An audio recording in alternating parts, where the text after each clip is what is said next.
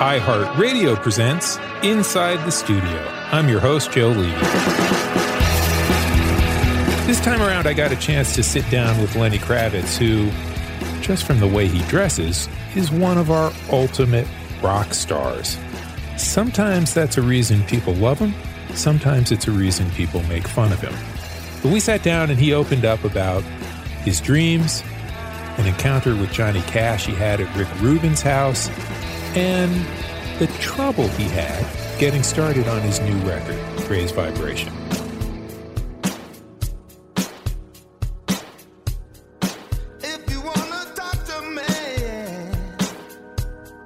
Now, the backstory of most Lenny Kravitz albums is a rock and roll fantasy.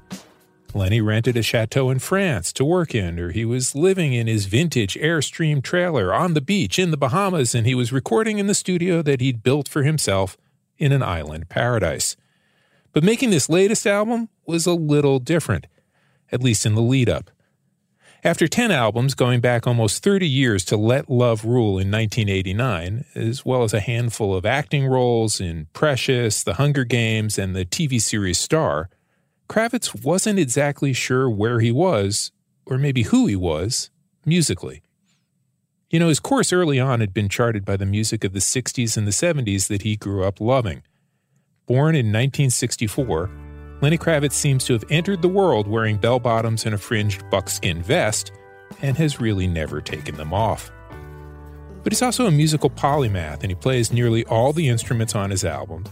And he's always shuffled styles, 70s Philly soul, Misty Mountain hop rock stompers, roots reggae, super-saturated Beatles melody, like he was a Vegas dealer at a blackjack table.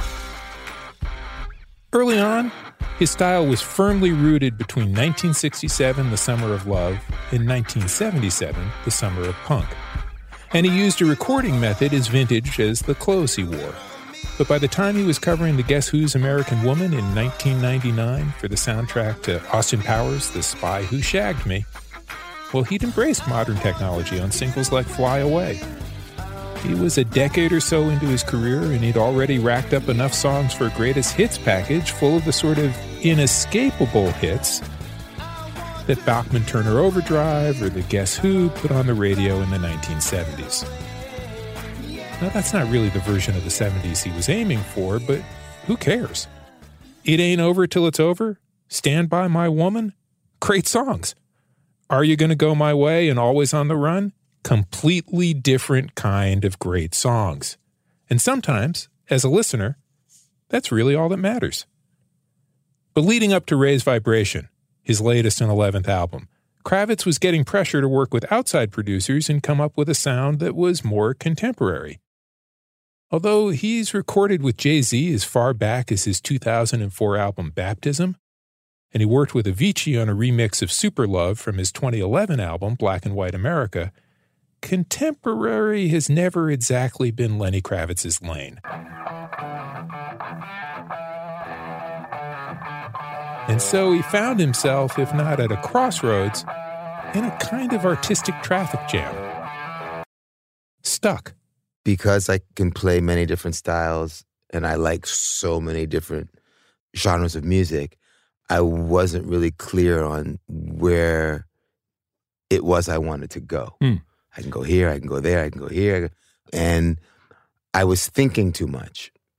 But it was good because I've never really done that. So it was really good because what it led to was me letting go of every thought that I had and just stopping. And when I did that and I got quiet, I began to wake up in the middle of the night with songs in my head. And that to me is the most beautiful way because it takes me, my thought process, my ego, whatever is there, it takes it out of it. And it's just pure channeling. And I dream tunes all the time, but I've never dreamt a whole album. So, now, when you say you dreamt this whole album, it was coming to you one song at a time, not every night. Not every night, no, but one song at a time. And I would wake up and put the melody that I'm hearing in my head on a recorder, or I'd grab the guitar in the bedroom and put the chords down and hum whatever the melody is, or recite whatever words it is that I was hearing. And then you would take And then I would that go in into the studio and work on a track, work on it for a week, work on it for 2 weeks, whatever, however long it took me to put things together, because I'm playing all the instruments and I'm doing all the orchestrations and so forth. So everything's happening one at a time. And then that song would sort of get finished, and then here comes another one.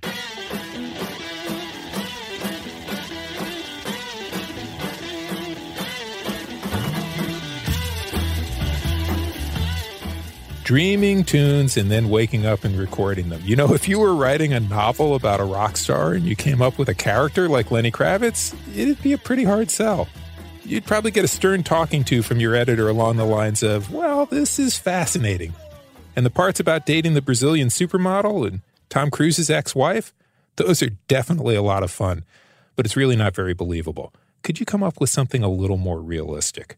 Because Kravitz's life and accomplishments defy most of the way we understand the world works and sometimes the laws of space and time. Some details, chosen more or less at random. He was born in New York City to a black mother and a white father. His mom, Roxy Roker, was an actress. His dad, Cy Kravitz, was a former Green Beret who, after serving in the Korean War, became a TV producer with a sideline as a jazz promoter and a music producer. Lenny Kravitz grew up with artists and musicians in and out of his house, including Duke Ellington and Miles Davis. At age 6, he saw James Brown at the Apollo, and around the same time, he saw the Jackson 5 at Madison Square Garden. Photos from this era show a young Lenny with a peace sign painted on his forehead like a third eye. In our rock and roll novel, we'd call that foreshadowing. By age 10, he was living in Los Angeles because his mom had gotten cast on the sitcom The Jeffersons, playing half of an interracial couple, a part Kravitz has said was modeled to some degree on her own life. During this time, Lenny joined the California Boys Choir and performed classical music, sometimes with the Metropolitan Opera. But by the time he was a teenager, he was deep into rock and roll and attending Beverly Hills High School. Although he really wouldn't become friends with the other guitar-obsessed biracial kid in his class, Saul Hudson, until later, when Saul was known as Slash and playing with Guns N' Roses. At 23, in 1987, Kravitz got married in Las Vegas to Lisa Bonet, then parlaying her role in the #1 television show in America, The Cosby Show, into her own series, A Different World. Their daughter, Zoe, was born a year later. During this time, Lenny was recording his music on his own, and after being rejected by labels for not sounding black enough or white enough, he was signed in 1989 by Virgin. The story goes that he played 5 minutes of his music, and the A&R person he was meeting with left the room, came back with another executive who promptly declared that Kravitz was Prince meets John Lennon and signed him.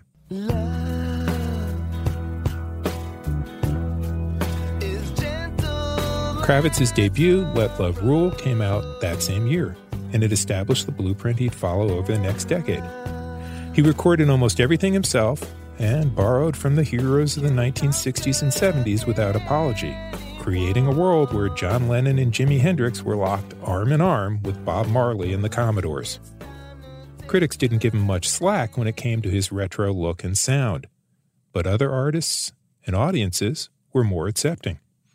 When Let Love Rule came out, Prince phoned Kravitz out of the blue to connect, and Kravitz found himself opening for Tom Petty, David Bowie, and Bob Dylan, who brought him on stage at one point to sing Maggie's Farm. I was scared shitless, Kravitz remembered earlier this year. I didn't know the words. In 1991, Kravitz hit #2 with the soulful breakup ballad It Ain't Over Till It's Over from Mama Said, a second album charged by the dissolution of his marriage. By 1993, with Kravitz riding high on the title track from his third album, a zipline rocker called Are You Gonna Go My Way, the opening act on his European tour was none other than Robert Plant, who dubbed Lenny Kravitz the new king of cock rock. By the way, Kravitz says he and guitarist Craig Ross came up with Are You Gonna Go My Way in 5 minutes at the end of a recording session while someone else was waiting to get into the studio. Anyway, you see what I mean about our rock and roll novel not seeming particularly realistic, and we have not even gotten to the part about his homes in the Bahamas and Brazil, or the Manhattan apartment he sold for a reported $15 million, or his engagement to Victoria's Secret model Adriana Lima, or the statue of Miles Davis he has in his Paris home, which is a 4-story townhouse originally built to be the U.S. Embassy, or the bit about him being a distant cousin of NBC weatherman Al Roker, or the half of a joint that he smoked with Mick Jagger and kept as a talisman for about a year until he ran out of weed and smoked the rest of it. Honestly, we've barely scratched the surface of all the ways in which Lenny Kravitz is some sort of platonic ideal of a rock star. Kravitz, who rose to fame in the early 90s era of grunge and gangster rap, was ridiculed for just this. And it's worth asking why. Yeah, he borrowed wholesale from the music of the past with a clear love of Led Zeppelin, and he went on stage looking like he was in costume. But then again, so did Jack White of the White Stripes. In the late 80s and early 90s, as Kravitz was weaving the music of his childhood into his own albums, rappers were building their sounds around samples of George Clinton, Zapp, or Stevie Wonder. And Kravitz may or may not have been thinking about just this when he took a Public Enemy instrumental, itself made from a James Brown sample, added some synthesizers, and turned it into Madonna's Justify My Love. Oh yeah, I understand. Grunge, gangster rap, the White Stripes, they're a little more inventive. They have a little more to tell us about the world than Lenny Kravitz's escapism. But I can't remember the last time rock and roll pop music didn't include escapism. And as for Lenny Kravitz being dedicated to vintage sounds, listen to What Goes Around Comes Around from Mama Said Today, and it sounds like a model for Pharrell Williams.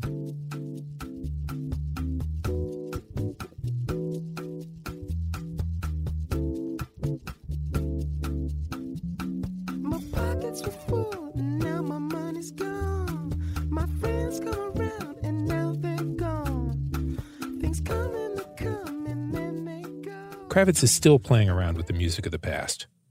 It's Enough, from Ray's Vibration, is a protest song laced with conspiracy theory undertones, and it uses a Curtis Mayfield groove.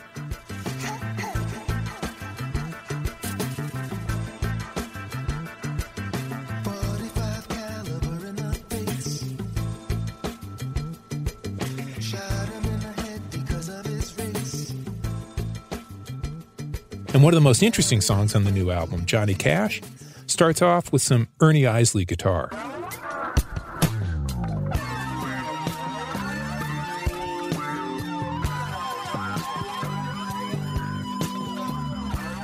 Kravitz talked with me about his encounter with Johnny and June Carter Cash at Rick Rubin's house, and about his phone calls with Prince and Bill Clinton, and about the album he has waiting in the wings, which has guest appearances from George Clinton, James Brown's saxophonist Maceo Parker, and other greats. So, let's join Lenny Kravitz in his dream world.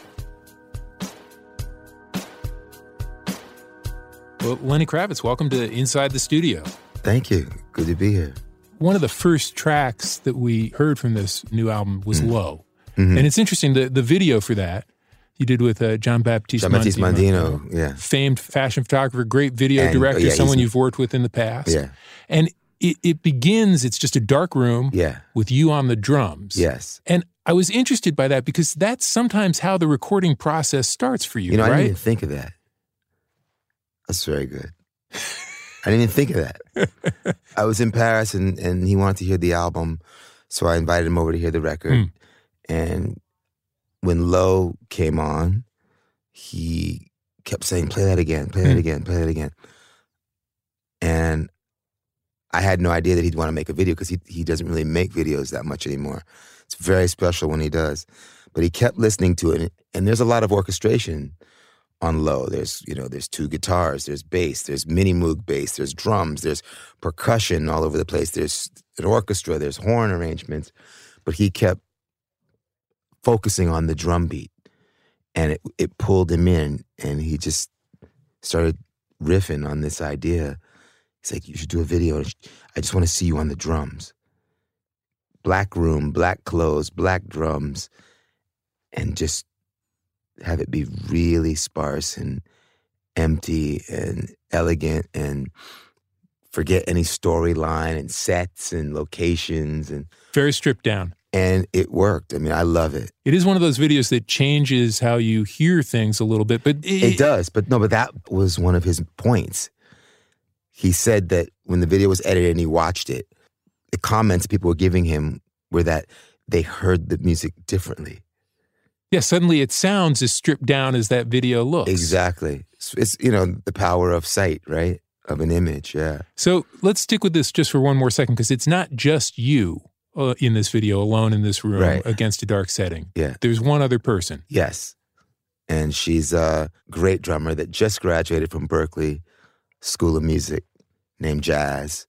And I met her through a friend of mine who's from the Bahamas, who lives in the Bahamas, who's going to Berklee School of Music and knew her.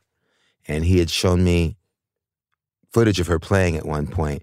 And when Jean-Baptiste and I were in my kitchen in Paris talking about the video, we started coming up with this idea that it'd be really cool to have a female energy in the video and that she would appear and disappear and appear, and it becomes this sort of conversation. I guess it is a conversation. It also struck me, it felt like this moment of gender fluidity, because she's sometimes articulating the vocals, yeah, right? She's singing. She's doing what I'm doing. Exactly. There's no difference between you and her is part of the message, part of what I'm getting. The same clothes, and but she's beautiful, and she's just an amazing drummer, and it came out really good. Every element was right. Right. Yeah. I want to stick with the videos just for another second, because It's Enough, another one of the early tracks from this record that we heard. The video comes with a content warning. You're about to see some very graphic images. Right. Because there's a lot of news footage in this video. This is a protest song with what sounded to me like almost a Curtis Mayfield kind of groove, Curtis Mayfield vibe to it. Tell me about this. That song, It's Enough. Actually, I've recorded that song twice in the process. When I first recorded it, it came out very punk. Really? It was almost like a Ramones track. I'd like to hear that. I still have it. And I will release it at some point, like on a B-side of something, or just let it out because it's really cool.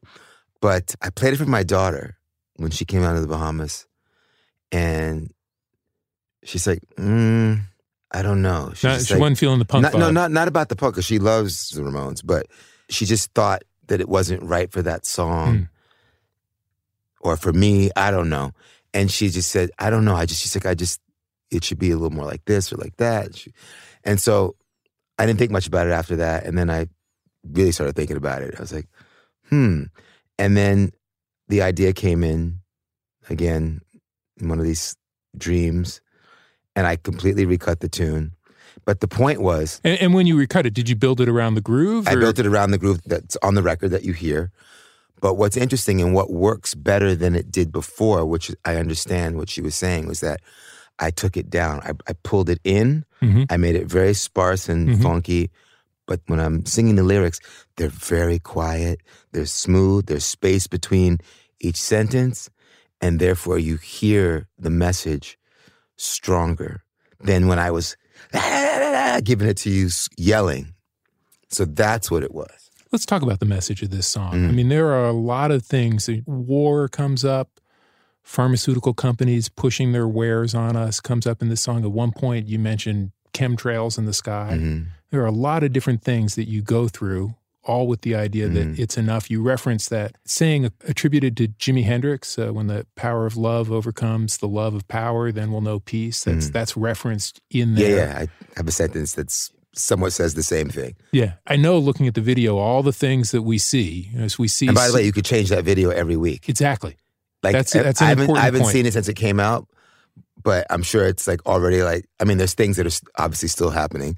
But again, you could refeed that thing once a week. And that's what I want to ask you. Is this you reacting to the news of the day? Are we so inundated with it? Is that the feeling it's enough or what? It's enough of what's going on. It's enough of that. It's enough of all that stuff. The negativity, the destruction of ourselves and our planet, how we treat each other. It's a shame. It really is a shame.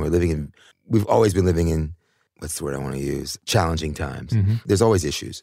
But we're getting to a point now where it's about to blow. Feels like things are on fire. You know, it's about to blow. Mm-hmm. Will we, can we turn around? You know, will we raise our consciousness, raise our vibration, and really realize what's important? And when you have governments that are operating on greed and power and money and corporations, and it's a lot, man.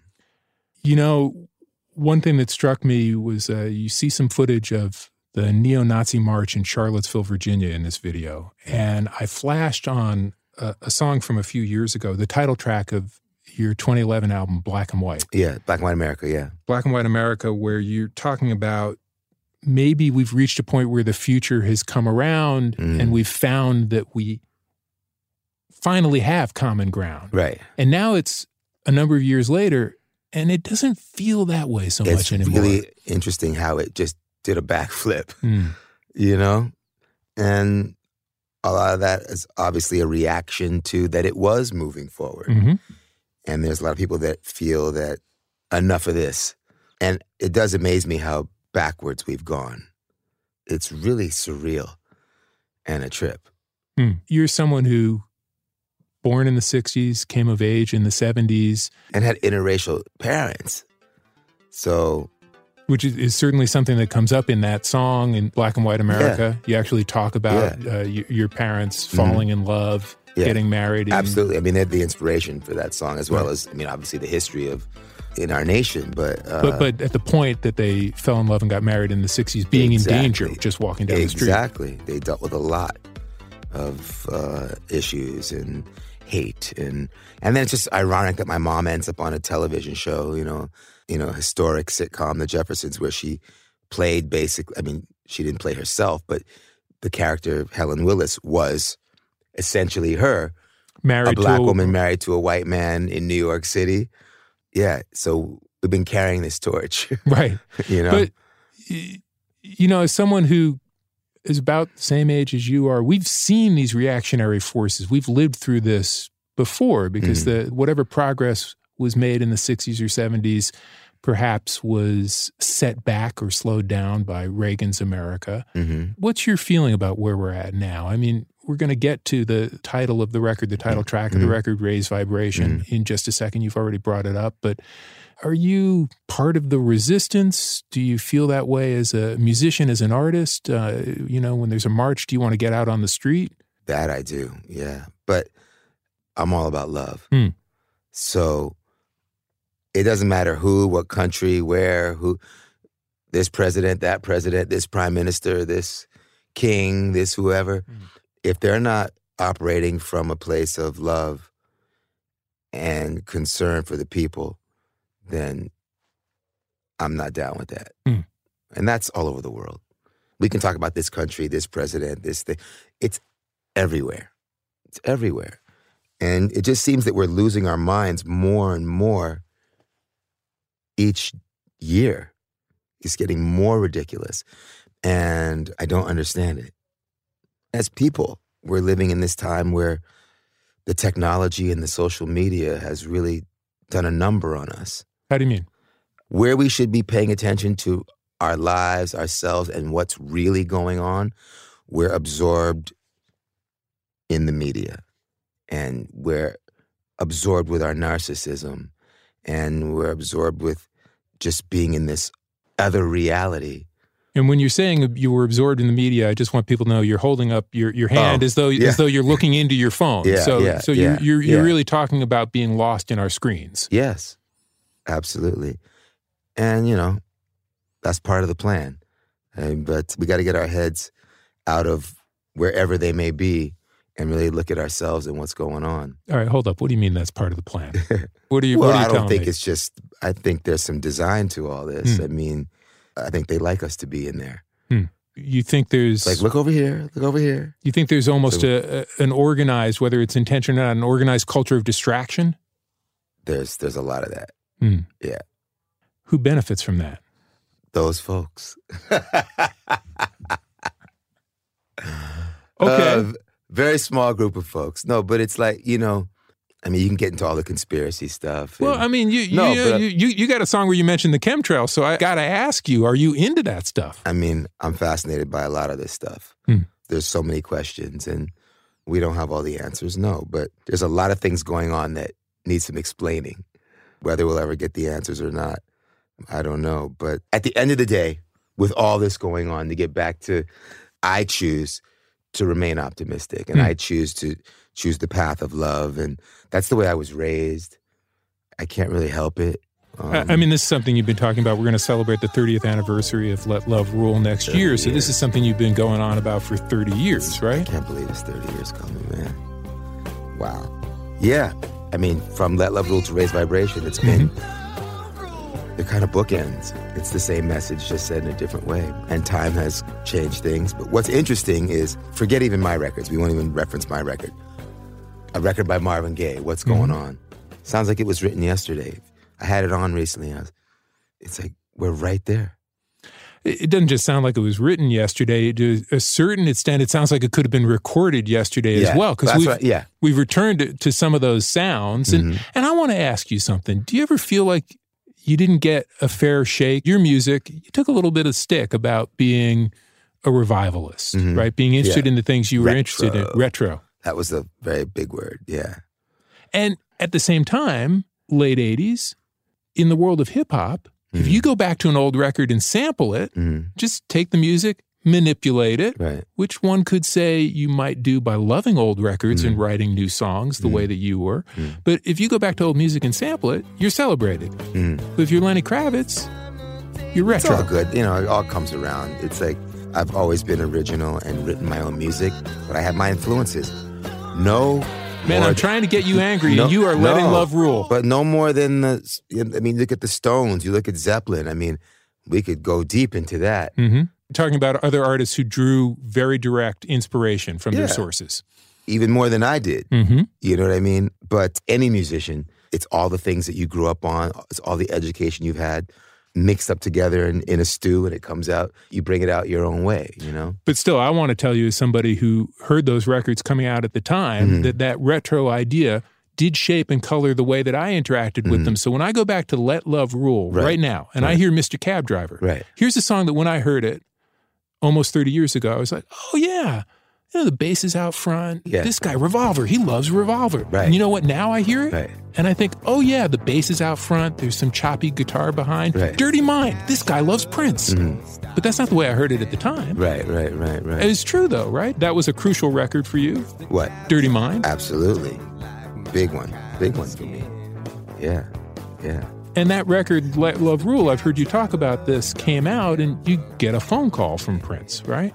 I did. He called me after he heard the record and wanted to meet me, and I met him. I was in L.A. at the time. I met him at some sound stage. I forget where it was, somewhere maybe in Burbank. And that started our relationship, and we were friends up, you know, from then till the end. When you got a call from Prince back then, did the phone just ring and you heard a voice and it was like, hey, it's Prince? And really? And it's like, I never knew where he got the number from. It was kind of like when Bill Clinton called me. It was like, I was like, how'd you get my number? Let me just pick that name up off the floor for you. It was kind of like when Bill Clinton called. Come on. Well, it's when people... By the way, Bill Clinton, I understand where he could get the number. That's what I'm saying. But I thought to say it the first time he called. I was like, hello? But yeah, Prince called me, and yeah, it was really beautiful that he was supportive and basically saying like, okay, we're brothers, let's meet up. Yeah, he was, I mean, in high school, listening to that Dirty Mind record was so much for me. Yeah. I used to listen to it in high school, and I had to jump up when Head came on to turn it down so my mom wouldn't hear the lyrics. Head was the track, right? Amazing. Yeah. Do you do the same thing now for other artists who you might hear kinship? Like when you hear a Greta Van Fleet or a Curtis Harding who's opening for you on tour, hear somebody else who draws on music that you've drawn on. Do you pick up the phone and tell them, hey man, I know where you're coming from. I know some of what's going to happen. Not so much, but like in certain cases, I'll invite people to come play with me. And they'll come and do some gigs with us and open up. We'll meet. Curtis and I became friendly on the tour. He did a bunch of dates in Europe with me, Gary Clark Jr. and a few other people. That is a very soulful and stylish grouping. Yeah. Yeah, Gary's amazing. he blessed us and was special guest for several shows. It's great to hear music that is organic. People are actually playing instruments. I dig it. We've got to raise vibration. Raise vibration. You brought up the idea of the title track from this record. We've got to raise our vibration. You mentioned Jesus, you mentioned Gandhi, you mentioned Dr. King in this song. Tell me a little bit about this song. It's about going to that level and raising our vibration and acting on peace, nonviolence. And it ends, as you heard the end of the record, it ends with these Native American singers and drummers chanting at the end, which makes it even more powerful. Where did that come from? Was that music that you saw people performing, or is it? I've always been into that. And actually, my great-grandmother was full-blood Cherokee on my mom's side of the family. I have a friend, Cree Summer, who I made a record on in 97 or 8, called Street Fairy. It's a really cool record. I made it at the same time I made 5. I made Cree's record and my record at Compass Point in Nassau at the same time. She grew up on a reservation. She's been the one who's really educated me on that music. And so I was in LA and I was speaking to her and I said, I hear this sound for this song. And she found the players for me and I flew them over. And the first intention was to put them on the song in the middle of the song while in the break. It was so pure on its own that anytime they did it in the track, it's almost like you've changed channels. Like you're in a different song entirely at that moment. So right? Instead of putting them in the track, I waited till the end of the song and then fade them in at the end and they chat for a while. Comes a coda and an added message, right? Yeah, it was really beautiful. Yeah. And the track is very sparse. It just starts with a guitar and a vocal for like a while before the drums kick in. Yeah. You talked a little bit about letting love rule, the idea that you've carried forth as a program throughout your work. And I want to ask you about this song, Johnny Cash, which isn't necessarily about it's not Johnny about Cash. Johnny Cash at all. You know, but it's about something that happened.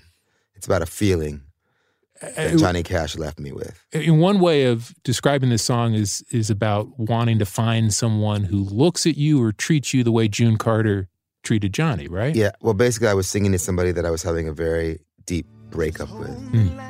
And I'm telling them in this song how I need them and I wish it wasn't going to end. And I'm asking for their comfort. So, to me, writing this song, I wake up with this song in my head and I go to the studio and I'm playing on the Fender Rhodes and I'm playing the chords and I'm singing the melody. I didn't have any words, but the only words that were coming out of my mouth was "Hold Me Like Johnny Cash," which is the first line of the hook. And I'm sitting there singing this "Hold Me Like Johnny Cash," and I'm thinking to myself, what am I talking? What? Hold me like Johnny Cash. What does that mean? And so as the words kept sort of streaming out of me and I wrote more words, I realized, I was like, oh, this is serious. So basically, the day my mother died, I was in the hospital. It was in Los Angeles at the time. And I knew she had maybe just a few days left. But I was in the hospital all day on this particular day, and I took a break to go home to shower, get some food, and I was then going to go back. At the time, I was living at Rick Rubin's house in L.A. I'd lived with Rick for several years. That was my spot in L.A. He gave me a little wing of the house, and very sweet. And at that particular time, Johnny Cash was making the acoustic record. So he was living at the house as well. So I drove from the hospital. I get to the house. I get the phone call that my mom had passed. I was shocked because I didn't know it was going to happen like that. And I wanted to be there. And I'm standing at the bottom of the stairs, and I'm sure I looked shocked and out of it. And Johnny and June were coming down the stairs to go out. And I'm sure Johnny could see that something was wrong with me. So he said, Lenny, hey, what's going on? How are you? And I said, my mom just died. And the two of them came down the stairs and just grabbed me and held me really tightly and consoled me. They were comforting me. They were telling me all of these things and saying very beautiful, supportive things. It was a really human, beautiful moment because we weren't close like that. We were living in the same house. Hi, good morning. How are you? Good afternoon. Nice to see you. We never got into like a real deep conversation because we were always coming and going and having things to do. But they took 10 minutes, whatever it was, and just sat there with me. And so the chorus says, hold me like Johnny Cash when I lost my mother, whisper in my ear, just like June Carter. And though I fight these tears that I hide, just hold me tight for the rest of my life. So obviously the last time I was comforted on a level like that was the time that Johnny Cash and June Carter held me when my mom died. And that feeling is what I was looking for from this person. And that was the way to tell the story. And it's also quite surreal that the moment that my mother dies, there's nobody around. There's nobody in my family. I'm by myself. And the only people that are there are Johnny Cash and June Carter. I mean, that's surreal. Right. So and they had such a powerful connection. The two of them were one, you know. And you see that when people are that close. I mean, when one passed, the next one wasn't too far behind. Right. But they were one. It was beautiful to see. And they were just beautiful people. And I had that moment. They were there at a very crucial moment and did what they felt they should do. And it was the exact thing that I needed. Yeah. I want to circle back to the genesis point of this record. You were talking about before you knew what direction to go in or you had opened yourself up to going in whatever direction you would. I know you've talked a little bit about hearing from other people that you should, maybe work with this producer or that producer. Yeah. What were people wanting out of Lenny Kravitz? They want you to be, quote unquote, relevant, contemporary. But what's that sound like to today? Being in fashion to what's going on. That would mean, I guess, me adopting, like whatever's on the radio.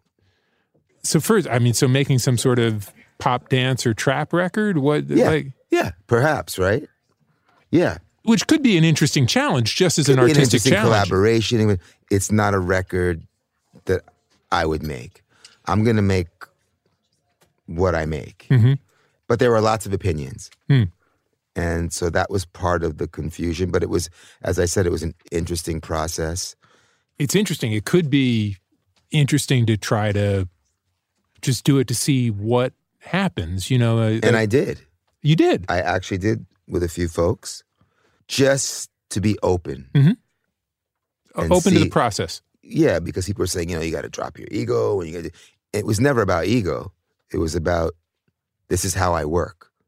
When a painter is painting his painting, nobody says, well, why don't you get a few other people involved here and let them throw some colors on there. But there aren't a lot of people like you who are making their records essentially by themselves. Right. I mean, most people, whether they're in a band making rock music or whether they're making pop music, are working in a team with collaborators.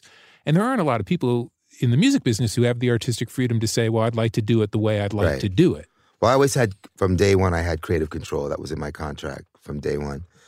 But people were just saying, and you make it so hard on yourself, you do everything. Why don't you just do this? Make it easier. And so I tried it and actually did some really cool things with one group of guys. If you're not able to say who they were, can you tell us what the vibe was, what the sound was? It's hard to say what it was. It was just different. But I made some really good friends from these two particular people. And I'm sure we're going to put out some of that stuff because it was cool. But it wasn't what this record should be. It's something else.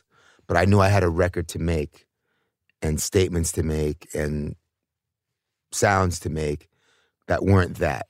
Okay, so far we've heard about this collaboration and a punky Ramones-y version of it's enough. Yeah, yeah. So what else is in the vault, Lenny? Have we got 30 years of stuff in the vault? What's in there? I'm not sure. One day I'll go through it and see what's there. For me, I'm always looking forward. The next record's 98% done, so my head's in that thing now. Is this the record I've heard about, a little about, where you've collaborated with different people across the years and put these recordings together? Yeah. It's a very funky, greasy, raw, very raw.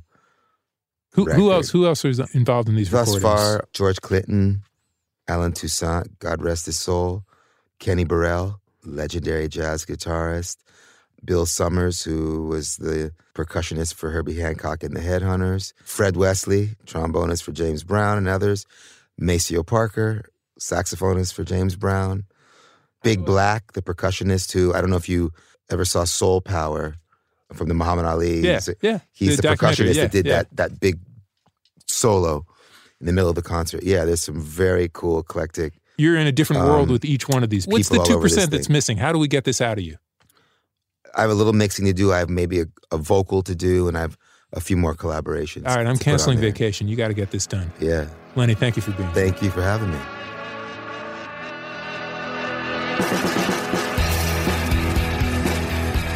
Inside the Studio is an iHeartRadio original podcast created by Chris Peterson. This episode was written and hosted by me, Joe Levy. Our executive producer is Sandy Smallins for Audiation, and our mixer is Matt Noble. We'd like to give a big thanks to Lenny Kravitz and BMG Records. And you can follow Inside the Studio on iHeartRadio or subscribe wherever you listen to podcasts.